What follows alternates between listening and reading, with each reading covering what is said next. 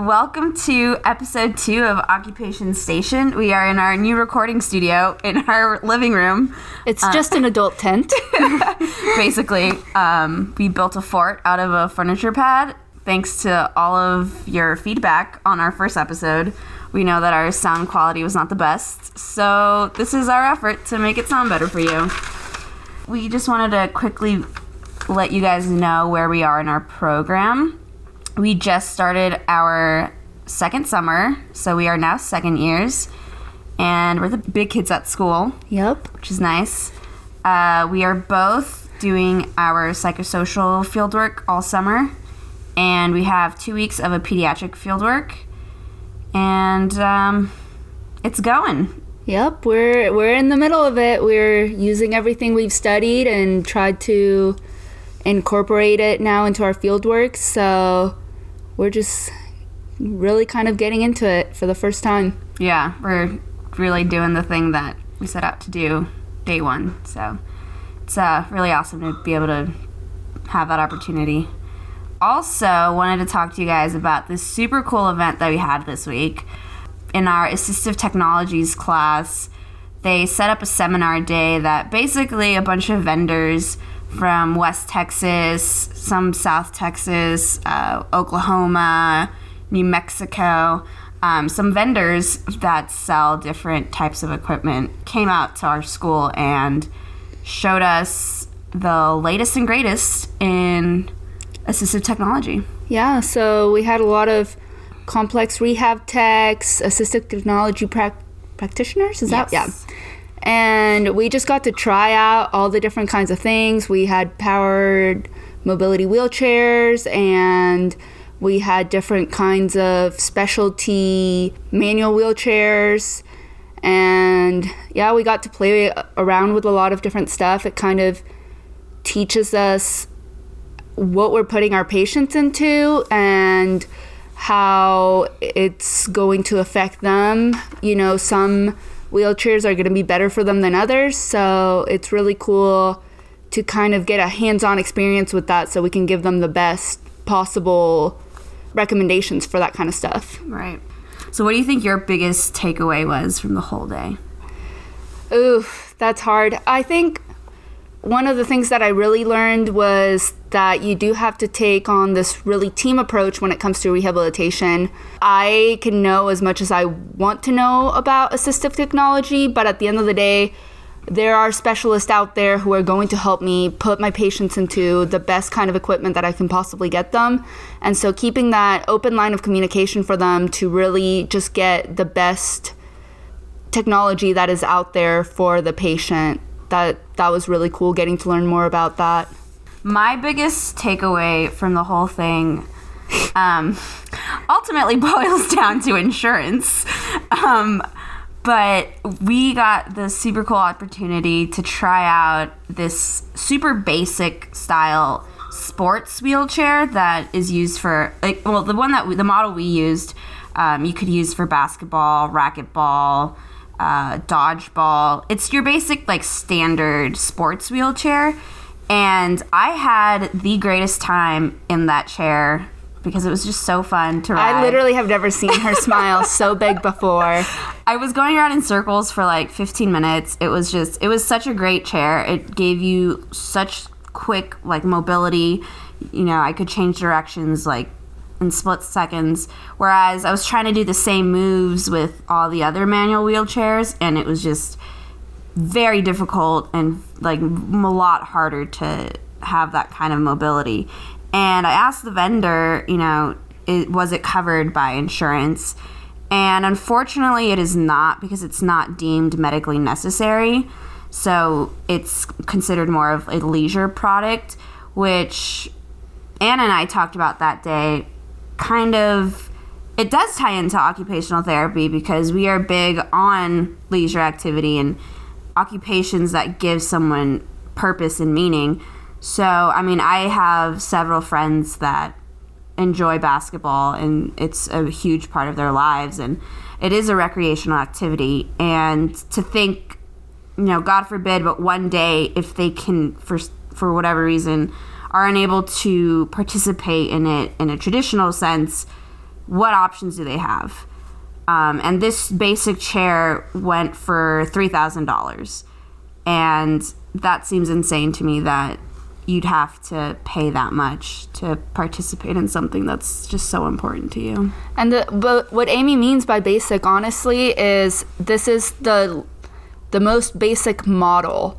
It doesn't have all the bells and whistles that you would want in an athletic wheelchair to perform sports to the best of your ability. It was the lowest, most basic type that you can get in the market, and it's still $3,000. So yeah, it's something to really think about in what we kind of take for granted, but also in how the system works and how much appreciation we really should be putting into activities that make us happy. Right. Going off of that, this lovely transition that we're about to do into today's episode is about vision and your eyes. The one that, I mean, I know for sure I took for granted up until recently when I got my eyes checked, and turns out I can't see as well as I thought.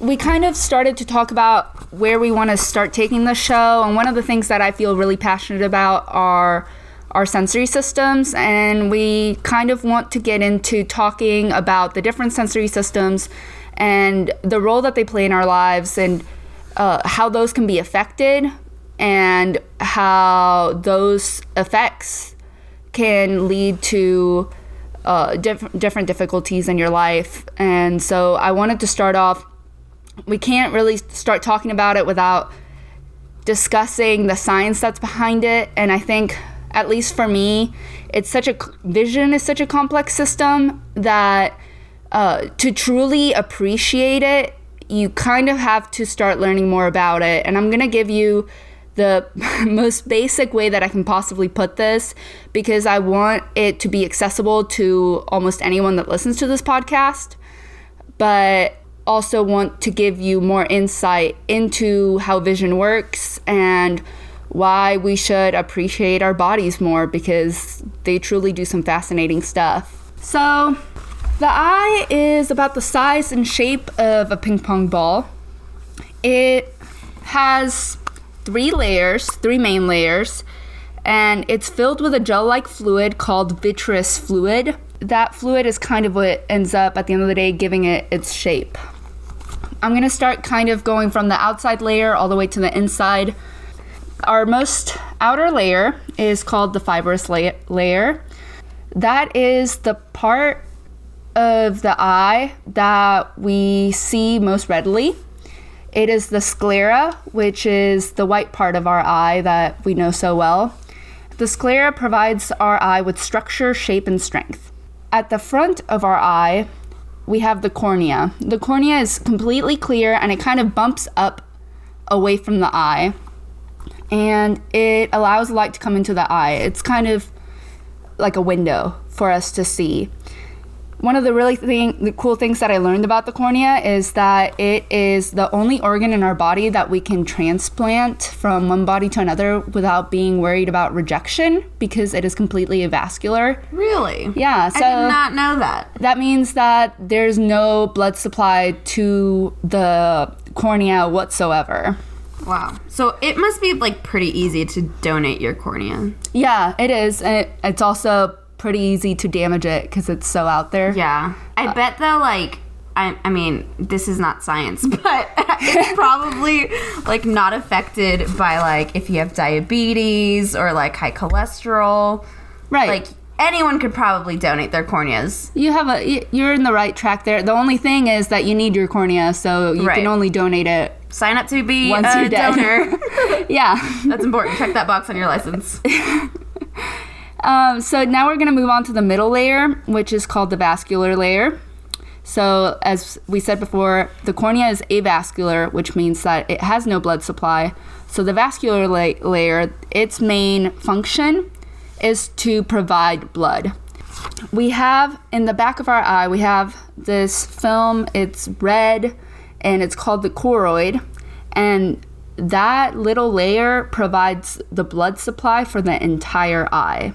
The choroid becomes the iris at the front of your eye. And the iris is the very popular, very well-known part of your eye that is colored, and that's what makes you so unique and special. You have either super light blue eyes or you have really brown eyes, and that's kind of an aspect that people really care about for some reason, but we do. We really do. What color are your eyes, Anna?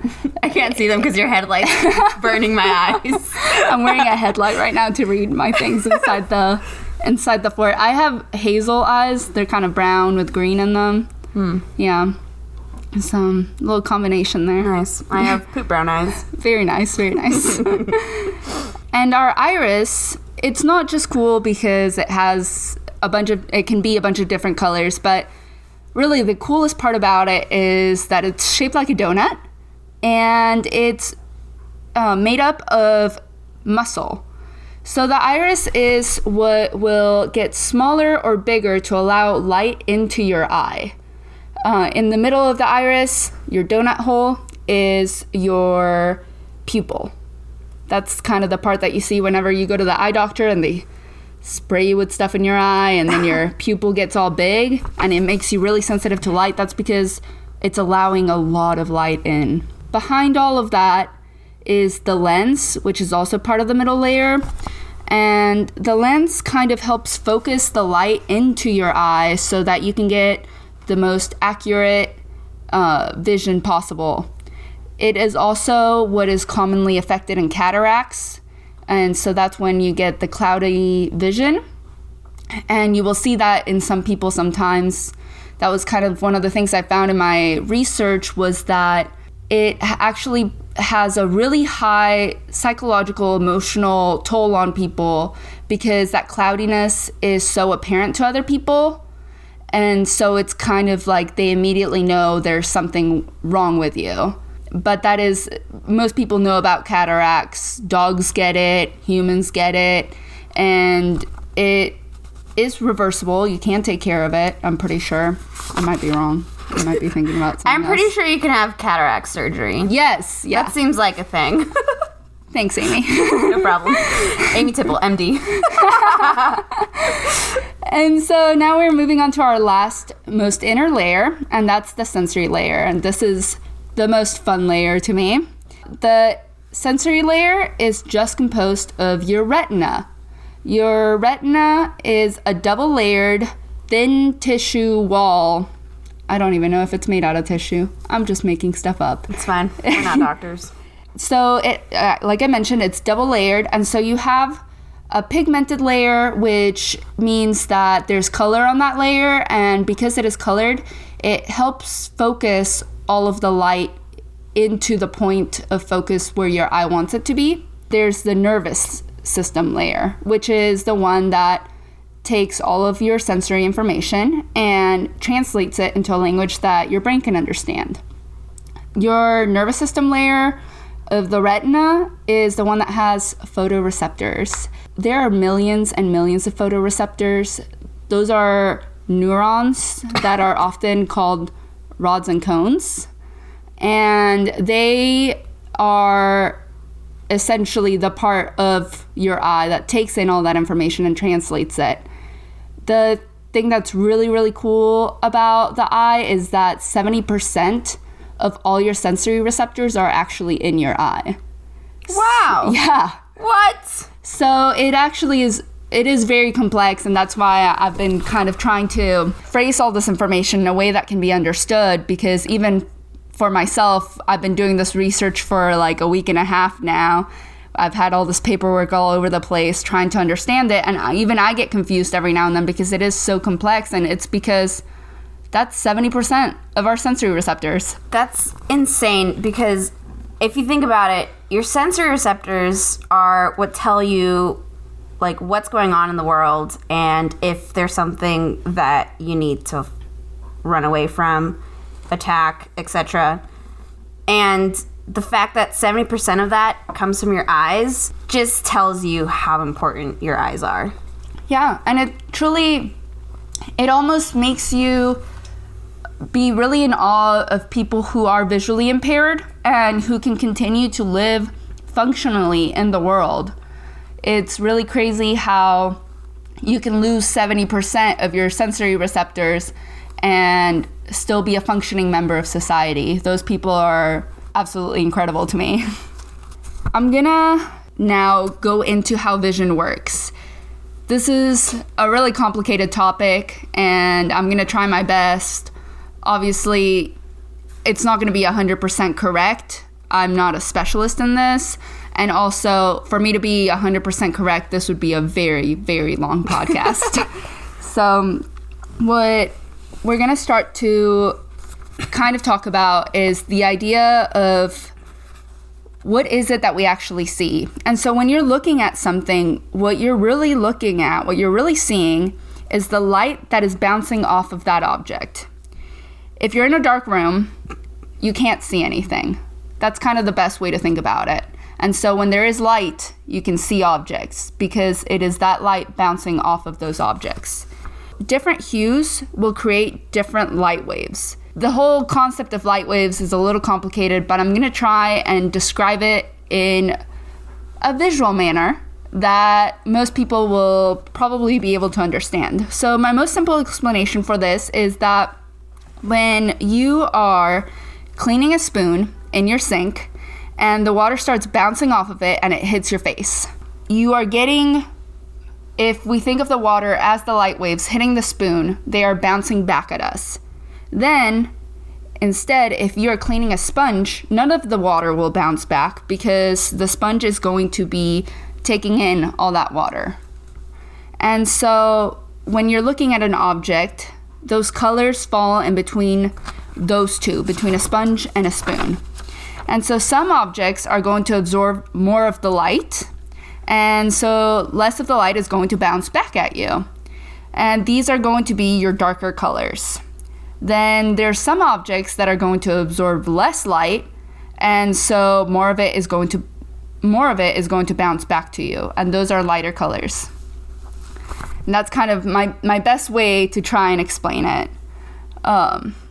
So when that light bounces off of the object, it enters your eye through that pupil that we're talking about, your little donut hole, and then it travels through the lens, and that points it to the retina so that you can see properly.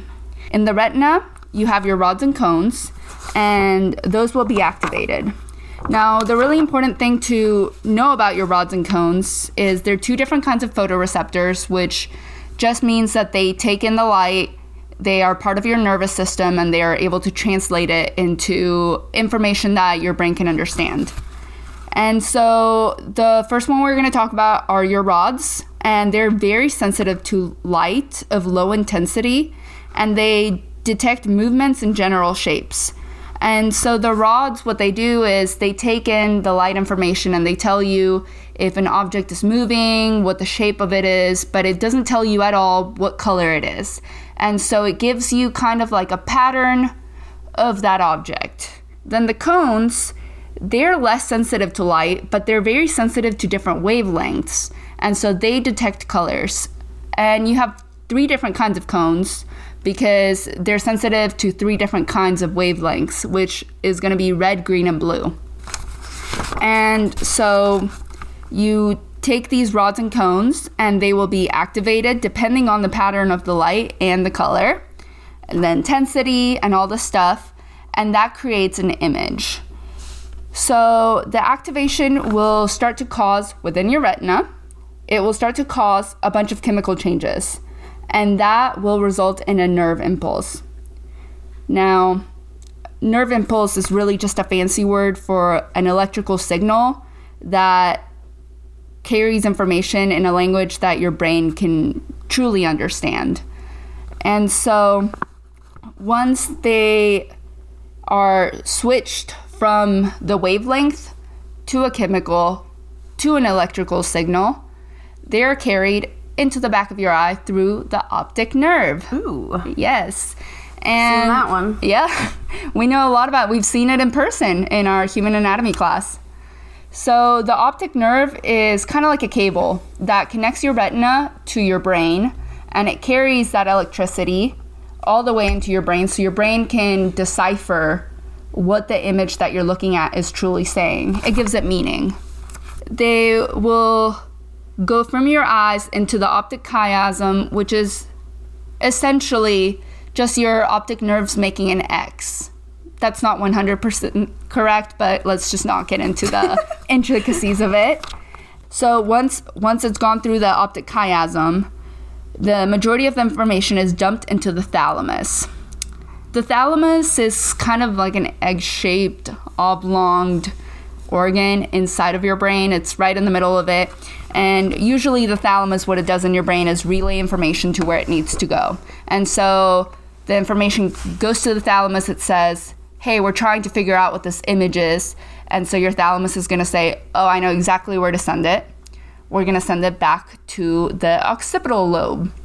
The occipital lobe is just the very back part of your brain, and it is the primary visual cortex. And so that means that it is the primary area where all that information ends up getting dumped and understood.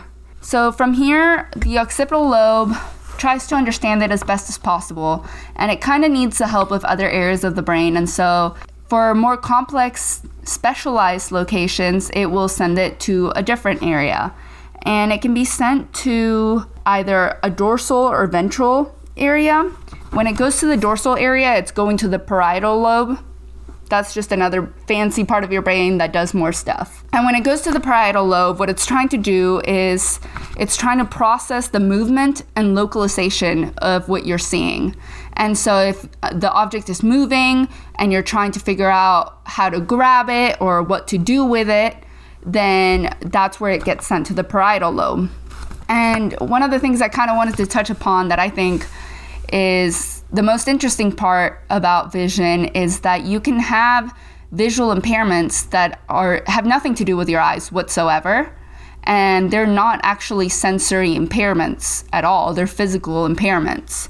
And in the parietal lobe, you can have damage that ends up causing something called Balint's syndrome? Balance? I'm not sure. BALINT''S. Sure. Yeah, whatever we want to call it. That can cause a bunch of different things. Some of these, Amy, you might have heard of. Okay. So we have optic ataxia. Mm-hmm. I definitely know that word. And so optic ataxia is the difficulty in reaching for objects. And so it is when you're having a hard time understanding where the object is in relation to your own movement. So you go to grab a cup and you think that the object is somewhere versus where your hand is, and you completely miss. Is that like overshooting, kind of? Yeah, for sure. And then there's another one that you might have heard of, which I always have a hard time saying, of course, and it's simultaneognosia. I've definitely also heard of that word. And that's the difficulty in perceiving more than one object at a time. And we actually got to learn about this a little bit, which one of the harder things for people with this condition is going into a drawer where there's a bunch of forks and knives and trying to pick out what they actually want. Seeing everything all together, that's the difficulty of it. So that's your parietal lobe.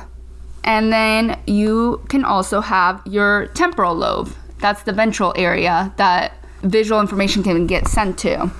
Now, the temporal lobe has a bunch of different specialized locations, but these are some of my favorite. And so you can have your lateral occipital lobe, and that one helps you in object recognition. And so you're seeing this pattern of light, and you're like, I think I've seen that before. I'm not sure. Obviously, this happens really quickly, so you're never going to think that. But you're pretty sure you've seen it before. And all of a sudden, you realize what you're looking at is at a chair, because all of your experiences have led you to know that that is a chair. And one of the things that can happen in your lateral occipital lobe is visual agnosia. And you can have apperceptive or associative visual agnosia. And so in apperceptive visual agnosia, you will be unable to recognize objects, draw or copy an image, but your knowledge of the object is intact. And so if someone says, describe a car for me, they can say, it's got doors, it's got wheels, it's got windows, and then they show you a picture of a car, and you will say, I don't know what that is. And then they will show you a picture of a car and they will say, can you copy this picture? And you will just be like, I don't know what any of this is. I don't know how to do this. I don't understand. You just cannot look at the image as a whole. You can only see little parts of it, and then they get all jumbled up in your head. Wow. Yeah, it's pretty crazy. That's wild. And then you can have associative visual agnosia, which is the difficulty with understanding the meaning of what you're seeing. So you can see a car and be like, I don't know what that is. And someone can say, can you describe a car to me? And you can be like, I don't know how. And then they can show you a picture of a car and say, can you copy this car? And you will copy it perfectly. And then they will say, what did you just draw? And you will say, I don't know. Wow. Yeah, it's pretty intense. I'm such a nerd for this stuff. And then the other part that is really, really interesting is the fusiform face area. And the fusiform face area is a location of the brain that helps you with the perception of faces and other complex objects. And there's a condition called prosopagnosia. You live your entire life completely fine. You get in a car accident. I don't know why I keep using cars. They're just negative today. And you specifically hurt that part of your brain. You come home and your wife that you've been married to 35 years, you have no idea who she is. You hear her voice and you recognize her. You look at her lips and you can say, those are my wife's lips. I know them anywhere. But then when you look at her from far away, she is a stranger to you. That's sad. It is very, I don't like that scenario. It's very difficult. It's a very difficult condition socially for a lot of people because it really interrupts your relationships in many ways, and it makes it more difficult for you to build those relationships. But that's the crazy thing is that at the end of the day, those people, their eyes are completely intact. Everything that they see through their eyes is perfectly normal. It is when it gets to their brain that they have difficulty. And so I kind of wanted to talk a little bit about some conditions that actually affect your eyes and make it hard. Because it's very common to have visual impairments. Extremely common. In fact, it's 1.3 billion people on this earth live with some type of visual impairment. We both do. Yeah, for sure. And 80% of all visual impairments are considered avoidable. Unfortunately, in some areas, people don't get help for it, especially in lower income areas. They just cannot get as much help. Some other facts that I found really interesting, which kind of build upon this idea, is that a study in 2017 looked into visual impairments, and 26.9 million American adults reported they have trouble seeing even when they're wearing glasses or contact lenses. Yeah. And then on top of that, about 89% of those individuals are considered to be in low or middle income families. Wow. Yeah. So let's just not get into the politics of all of it and start talking about insurance again. But I do think that it's something to start talking about, or even just keeping our minds on. Yeah. So some of the conditions that I wanted to touch upon really quick. There's myopia, which is the very famous one, very common one, known as nearsightedness. Now, this has always confused me, and I'm so glad I wrote it down. Okay, great.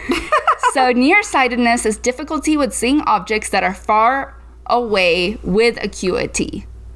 And so it's nearsightedness because you can see near, but you cannot see far. Gotcha. Yeah, very confusing. It affects 25% of the U.S. population. That is more than 3 million Americans. Wow. Yeah. And by 2050, it's expected to affect at least 50% of our population. What? Yeah. Why? It's crazy. GMOs. Just kidding. I'd heard some stuff about how because we're living in closer knit communities, kind of like in big cities, you don't get as much practice seeing far away. Are you telling me that Darwinism is literally gonna happen in our lifetime, where we're just not needing to see that far away? I mean, that we're losing the ability as the human race to see far away? Yeah, pretty much. We're doing it to ourselves. Oh my god. But I don't know how accurate that is. I haven't really looked into that in a while. But it is something to think about. Maybe take your kids outside more often. Yeah, into open fields and have them try to read from far away. Just hold a book like 8 feet away. So yeah, that's nearsightedness. And when I was looking up different causes of anatomically why it's like that, to bring it back towards our eye anatomy that we learned, it kind of can be different things, but most commonly it means that your eye is too long. So rather than being shaped like a ping pong ball, it's shaped like an egg. Interesting. But some other causes can be some different kinds of issues with your cornea or your lens. But the more I looked into it, there's different names for conditions in which those are affected. And so it's usually, I'm pretty sure you have to have that elongation of your eye, which is weird. Yeah. And then there's hyperopia, which is farsightedness. And that is the difficulty seeing things close up, even though you can see things far away, which is the one that, to me, it's crazy. As someone who has nearsightedness and can't see things from far away, I can't imagine like looking out and seeing perfectly and then looking down at my paper and not being able to read. I think that's what I have, because I need reading glasses. That might be it. It's my old age. So it affects 10% of the U.S. population. That's me. Yeah. And instead of your eye being too long, it means that your eye is too short. That's offensive. You've got a cute little chubby eye. Don't quote me on this, guys. Then there's also astigmatism, which is what I was talking about, how you can have difficulty with your eye being too long or your cornea or your lens being messed up. Astigmatism is when your vision is blurred overall, and that's because of your cornea or lens specifically. There's presbyopia, which I'd heard of before, and it's kind of a unique one, but that's the hardening of the lens inside your eye due to age, and that causes farsightedness. My mom has that. So does mine. She also has astigmatism. So proud of her. And then there's glaucoma, which we talked about how the eye is filled with this vitreous fluid that is gel-like. And if that fluid is not leaving your eye at the same rate that it is entering it, then you're going to get too much fluid, which causes too much pressure inside of your eye. And that can cause irreversible damage to your optic nerve, which is pretty scary. But glaucoma is actually, I think, the number one cause of reversible blindness. And Wow. It's just people don't get help for it and don't go get checked out, which I think is kind of the biggest takeaway from all of this, is to think about how right now maybe your vision is completely fine, but at the end of the day, when you get older, you are more likely to have visual impairments, and to start keeping an eye on those kinds of things. And don't be too embarrassed to go see the doctor. Some people are so embarrassed that they're going to get glasses or something, and then it affects you forever. And it's just, you don't want to end up having blindness because you were too afraid to go see a doctor. Yeah, that was definitely like my thing. I was convinced I had perfect vision, and I went to get my eyes checked, and the doctor's like, yeah, you definitely need glasses. So that was my wake-up call. And yeah, I mean, we just learned how important our eyes are for sensory purposes. Take care of those. I feel like people just don't get their eyes checked, and they should. Yeah, I mean, if you really think about it, I talked about a lot of different systems in it. There's so much that goes into it, so many structures, so many little things that affect how you see. And the more tiny little parts to an overall mechanism, the more things that can break, but also the more those things will affect you. Right. And so you gotta appreciate just how complex all of that is. The fact that you can be looking at bouncing light and realize that it's a table and sit down and eat your dinner without even thinking about it. It just happens automatically. Like everything I just said for like the past 30 minutes, it all happens instantly and you don't even think about it. for us to really appreciate that system and take care of it and make sure that it's all running smoothly. So we are going to have a special, very, very special guest on this episode whose eye system is not working as it should, and she's going to talk to us about that. Yeah, she's very near and dear to our hearts. She's actually our next door neighbor. And she started having eye issues when we started grad school together. We're in the same program. And I've kind of gotten to see her throughout her entire journey and how it's affected her.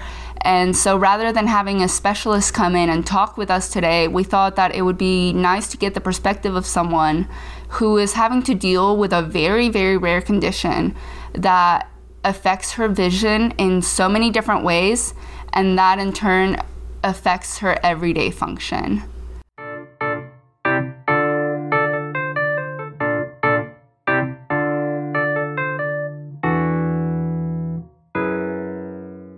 All right, so we just finished recording our interview, and we're going to go ahead and make this a 2-part episode because there's a lot of great content, and we're excited for you to hear it.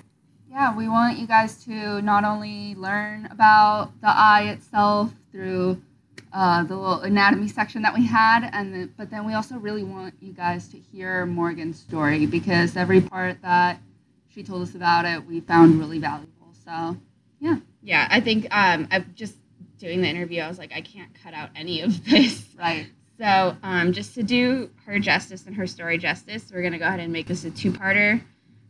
So stay tuned for part 2 of this episode. Enjoy.